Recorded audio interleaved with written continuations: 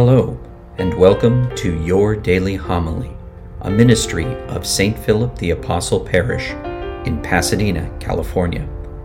For more information on today's readings and homilist, please view the show notes below.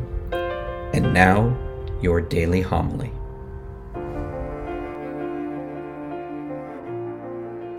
The Lord be with you. A reading from the Holy Gospel according to Matthew.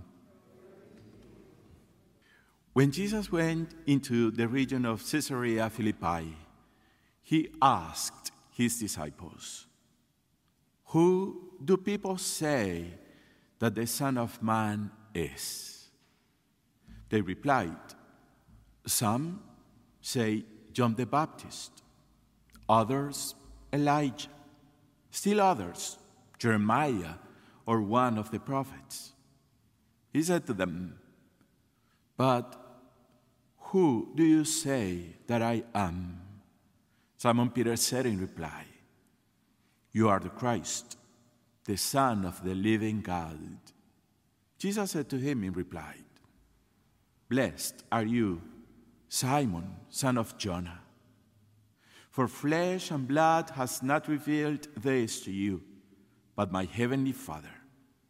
And so I say to you, you are Peter, and upon this rock I will build my church, and the gates of the netherworld shall not prevail against it.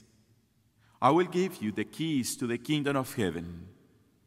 Whatever you bind on earth shall be bound in heaven, and whatever you loose on earth shall be loosed in heaven."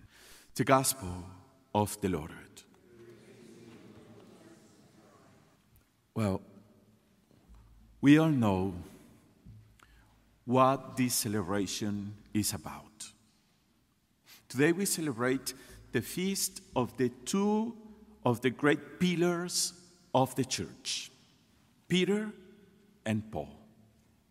Peter was called by Jesus the rock, and he said to him, "Upon this rock I will build my church." On the road to Damascus, Paul was called by Jesus himself. And at that moment, his life changed forever.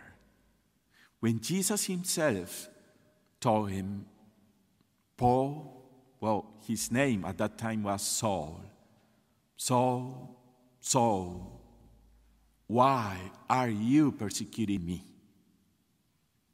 At that moment he realized Jesus was changing his life, and Jesus was calling him to be the apostle of the Gentiles.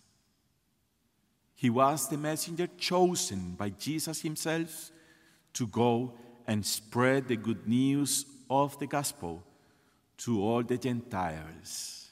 They came from very different backgrounds. Peter was a fisherman from a rural Galilee. Paul was a learned Pharisee, very well educated. Peter's first language was Aramaic. Paul's first language was Greek. Peter knew Jesus from the time of Jesus' baptism and was with Jesus until the time of Jesus' passion and death. Paul only ever met the risen Lord in the vicinity of Damascus. For all their differences, they had at least one thing in common. Both of these men found themselves at odds with the Lord. Peter, at the moment when Jesus needed him the most, denied him publicly 3 times. And Paul violently persecuted the followers of Jesus, and thereby persecuted Jesus himself. Yet, their resistance to the Lord did not prevent the Lord from working powerfully through them. And I think this is so important for us because we understand their personal story. We understand where they come from. We understand all their journey of faith from the beginning when Jesus called them personally until the moment they realized Jesus chose them to be apostles, evangelizers, those in charge of the church. And I think it is so important for us because we also realize that we also have a mission. The Lord has chosen us personally, and the Lord has sent us personally to accomplish that mission entrusted to each one of us. So today's feast reminds us that the way the Lord works through us is unique in each one of us.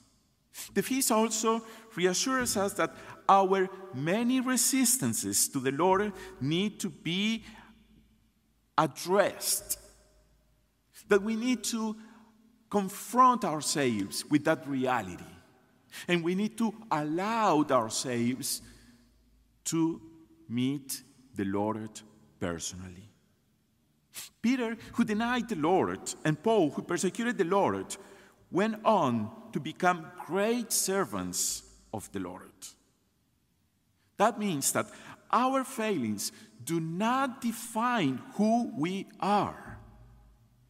Paul would go on to say, "The Lord's grace towards me has not been in vain."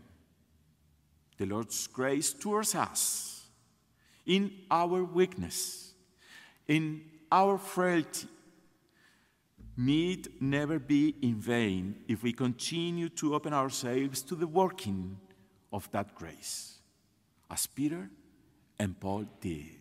We understand this. If we were to examine ourselves to know if we are really worthy to be followers of Jesus, probably the answer would be no. Our actions, our words say that we may not be worthy to be Jesus' disciples. But what is important here is that no matter what it is, no matter the obstacles we need to overcome, no matter our sins, all we need is to trust the Lord, to accept the Lord, to open our hearts to the Lord, and let the Lord be the Lord of our lives, and allow Him to continue working within our hearts. And we can see that the Lord may accomplish so many things if we allowed Him to work within us.